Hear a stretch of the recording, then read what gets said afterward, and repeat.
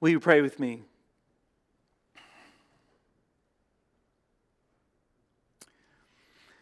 Jesus, we've promised to serve you to the end. We pray for your grace to follow you, for you are our master and our friend. May the Holy Spirit keep working in this room to turn our hearts away from idols and other things and people to serve you. Amen. My wife Jen has 2 notes that I wrote her when I was in the 4th grade. Do you still have them, Jen? I wrote you more than 2? Okay, good. Well, I was romantic. And so she was my childhood girlfriend in Brookhaven.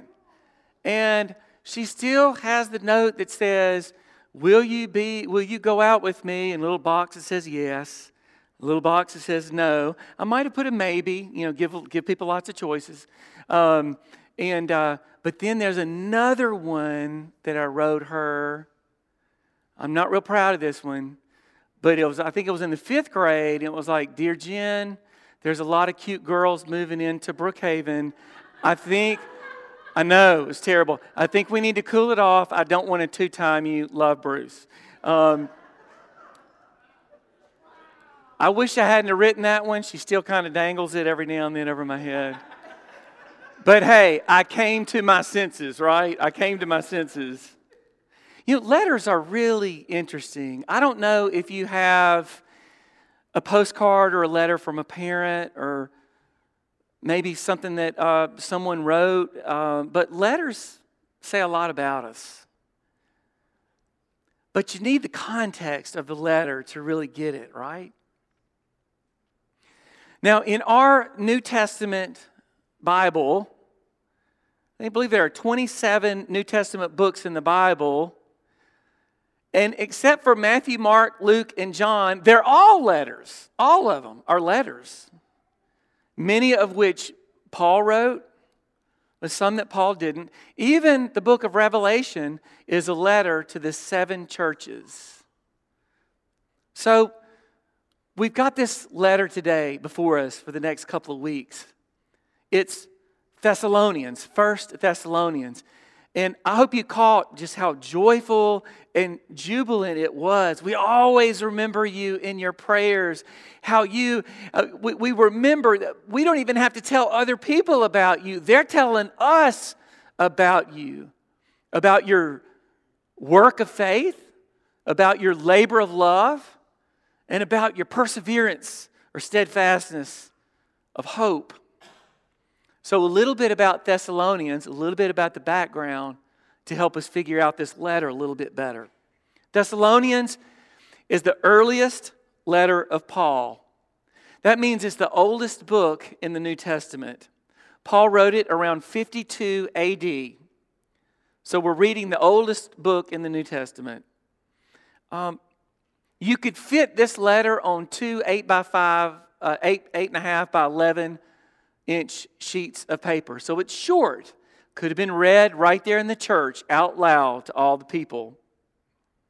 Now, it's got 3 names on it, not one, because Paul always worked in teams. At this point, he's working with Paul. He's working with Silvanus and Timothy.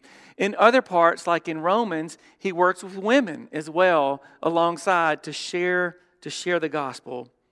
He says, Paul, Silvanus, and Timothy, to the church of Thessalonians, grace to you and peace from God our Father and the Lord Jesus Christ.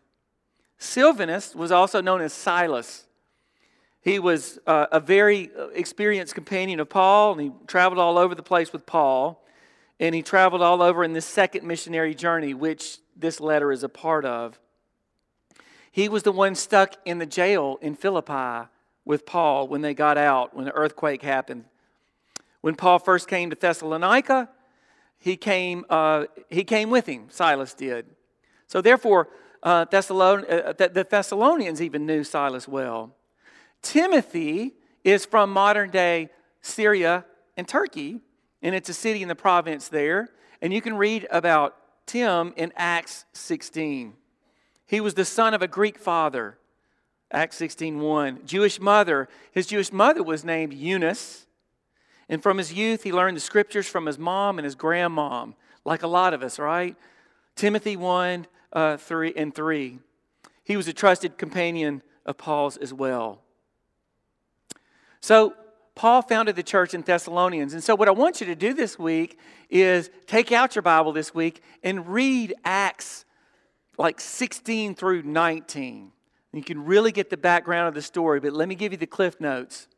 They go into Philippi and they share the gospel of Jesus. He talks both to Jew and Gentile about how Jesus, the Messiah, had to suffer and that place your trust in Him. And he had mixed results. They would get a lot of people, get the attention of a lot of people, and they were pretty interesting until the church leaders or the leaders in the synagogue saw that they were pulling from their people. I guess they were worried about their membership. But in Philippi, he was very, very popular and started a group there until a mob came and ran him out of town. He goes to Thessalonica, does the same thing. He brings in Jews, Gentiles, some prominent women, it says in Acts. And everything's good until the church leaders get mad at him, and then they run him out there. They had to sneak him out of Thessalonica. I'm sorry. I'm getting tongue-tied, but I'll get there. They took him to Berea, about 50 miles away, where he preached and taught in the synagogue and started a church there. But the people in Thessalonica were so mad at him that the mob that ran him out of Thessalonica went to Berea. They were so scared for Paul's safety that they hid him. They sent him to the coast of Greece. Not a bad place to be hiding and waiting. But there he was. And then he finally, it says, took a boat all the way down the country to Athens, where he preached and taught and started trouble there. Everywhere Paul went, he started a church because he knew that nobody could follow Jesus all alone, that we needed each other, and there would need to be places where people could gather together and provoke one another to good works and to strengthen their faith. And Paul, after that, went to Corinth. And this was a few months after that. So we're talking about a year and a half later after he started this church in Thessalonica, when finally Silvanus and Timothy caught back up with him in Corinth. And they told him, and by the way, Paul was depressed. He was weak, and he wondered after getting thrown out of town for the 5th time whether any of this was worth it. You can read about it in the early letter of the Corinth, right?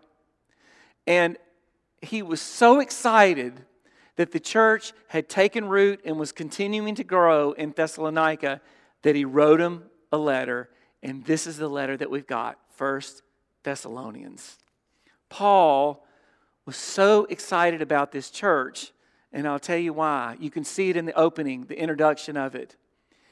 He loved their work of faith, their labor of love, and their steadfastness in hope. You heard those words before? Faith, hope, and love. But you see, what Paul loved about Thessalonians is that it was not abstract. They weren't just saying the words. They were living it out. And you know this, true love brings about work. True love produces something called work. And there was a grit to First Church Thessalonica that he loved. The labor of love. Faith produces work as well. And he loved that. And then finally, hope. Faith, hope, and love. That is why he was so excited. Your work of faith, your labor of love, your patience of hope in the Lord Jesus Christ, despite all the problems. Notice that what made Paul really excited about the church, notice what he doesn't say. He didn't say, your building is all that. Man, that's awesome. I love your building. Oh my goodness, your programs are great. He never says that. He doesn't say, boy, that silver-tongued preacher is really rolling there. I'm so excited. What did he say? You're putting your love and your faith and your hope to work. You've got grit. Paul stresses not only the virtues alone, but rather upon what they produce. What kind of fruit is that church producing? So the faith produced work, the love produces labor, and the hope produces patience. And he says, everybody's talking about you. I know bad news travels faster, or, what do they say? Rumors can go around the world 7 times before truth can put its pants on in the morning, right? But you know what? Good news does travel as well. Good news does travel as well. Everybody's talking about you. We don't even have to tell other people about you. So I've really got a simple challenge and a question for you today. Well, the challenge or the truth about this is the world needs more than words. The world needs more than words. The world needs more than a message. The world needs examples of faith, hope, and love. The world needs gritty churches who are launching out and taking some risks and serving others. The world doesn't need big buildings or fancy programs or fancy talking preachers. The world needs faith, hope, and love, and they need evidence that something's really changing in our lives. And so I ask you, what's the world saying about St. Luke's? What's the world saying about you and me? I'm not just talking about Sunday morning. I'm not talking about beautiful music or lively worship or Wednesday nights. What's the world saying about us when we get out of this place and when we're walking the streets? Does news ever travel there? Kenneth Carter, y'all might remember, he was a bishop from about 20 years ago. He was such an interesting guy. He was a bishop, but he had never served as a district superintendent. And his parents were as poor as dirt in Nashville, Tennessee. But somehow, some way, and he's still alive. He goes where most retired preachers go. Like retired preachers don't die; they just go to Lake Junaluska, right? And so that's where he lives, Grady. And so, but he's there, and he still gets on his Facebook, and he's just a beautiful man. He's an amazing person. But every time Kenneth Carter would go to a church, like if he was going to preach the next day at a church, he would walk around the neighborhood and walk around the area in the church, and he would just play dumb. And he would say, "Hey, tell me about that church. What do you know about St. Luke's Methodist?" And he would listen. And he said the saddest and worst thing to hear is when people go, "I just had no idea there was a church there." He said it would make them sad. He said many times, though, they would say, "Oh yeah, they're in the schools. They're doing some great stuff," or "They came by and knocked on my door and invited me." But what would people say about us today? Faith, hope, love. What are we producing at St. Luke's? Not just in word, but in power. Paul says, I know that you have received the gospel, not just in word, but in power with full conviction. Following Jesus takes full conviction, doesn't it? I don't know about you, but it's hard to follow Jesus sometimes. He's a tough boss. And sometimes I want to revert back and just quit and give up. And I want to stop. Instead of giving people something to talk about. Instead of, like Paul, stirring up a little good trouble. And what does that mean in your situation? It says, Paul says, the gospel has resounded through you. It sounded out. He's talking about trumpet. It's almost like trumpet language. It has just resounded out and sounded out all these things you're doing. And in essence, our actions are our music. It's your music. It's your trumpet. It's your letter, your love letter to the world. What you do and how you pray. We're talking about it just the other day. When somebody says, "I'm praying for you," that phrase has almost become trite. Like, I don't know what else to say, so I'm just going to tell you I'm praying for you. But you know, I bet you know it when somebody says that and they mean it. So when we tell somebody we're praying for them, do we pray for them? When we see somebody in need, do we give them a little bit of time, even if they just need an ear? That is how the trumpet sounds in the gospel kingdom. That's how people start to find out about you and me with full conviction. It said with full conviction, you welcomed us. Now in the 2nd century, the church grew by leaps and bounds, not because of the big buildings and not because it was fancy. It grew because of a pandemic, worldwide pandemic that happened in the 2nd century. That there was a disease going throughout the Roman Empire that was so bad, believe it or not, family members were kicking out other family members into the street if they showed signs of symptoms of being affected by the pandemic. Who was the only organization that took them in? The church. And when people saw that this strange organization that served this guy named Jesus Christ, who were taking in and providing a respite for people who were sick, they said, there must be some grit to this group of people. I need to find out more. You know, he calls them beloved of God. And in the Old Testament, that was really reserved for the greats, Abraham, Moses, and Elijah. But Paul thought that this was a term, not just a status, but it was for everybody. Everybody who received that love. Received that love. In another very old epistle that Paul didn't write, in James, it says faith without works is what? Dead. That they both go together. And Jesus often told the story about the parable of the sower. Sower went and sowed seeds. And some sort of dried out, not much conviction. Some got excited for a little bit, but didn't stay the course. But some of that seed fell on fertile ground. And it produced fruit like crazy. What are people saying about St. Luke's? What are people saying about you? Can they see your faith in action? And maybe could that not get a little stronger? Could we grow a little bit in our faith, grow more deeply? Now, this is an old youth story that I bet every youth director has ever told to their youth, but I think it's important. And I want you to ponder this as you read through Acts this week. And we're going to cover Thessalonians 2 next week, talking about handling criticism. Has anybody ever been criticized in this room? Anybody?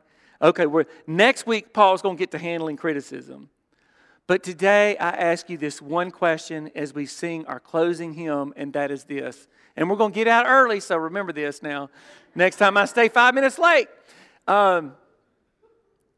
If you were arrested under the suspicion that you followed Jesus, would there be enough evidence to convict you? Would there be enough evidence to convict you?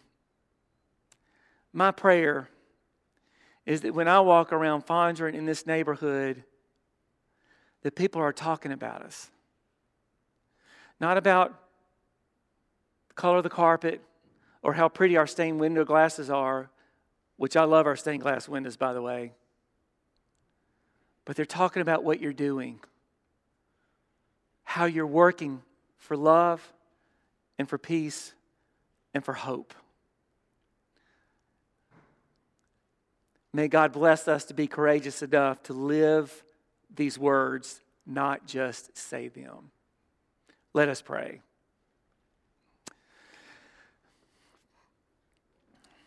God of all grace, God of all power, forgive us when we don't receive your love with full conviction. Forgive us when we've walked through this life and have not given people much to talk about. Lord, change us. Help us to receive your goodness with full conviction so that we might fall in love with the labor of love, with the work of faith, and with the steadfastness of hope. All these things we ask in your Son's name. Amen. I invite us now to stand and sing 701.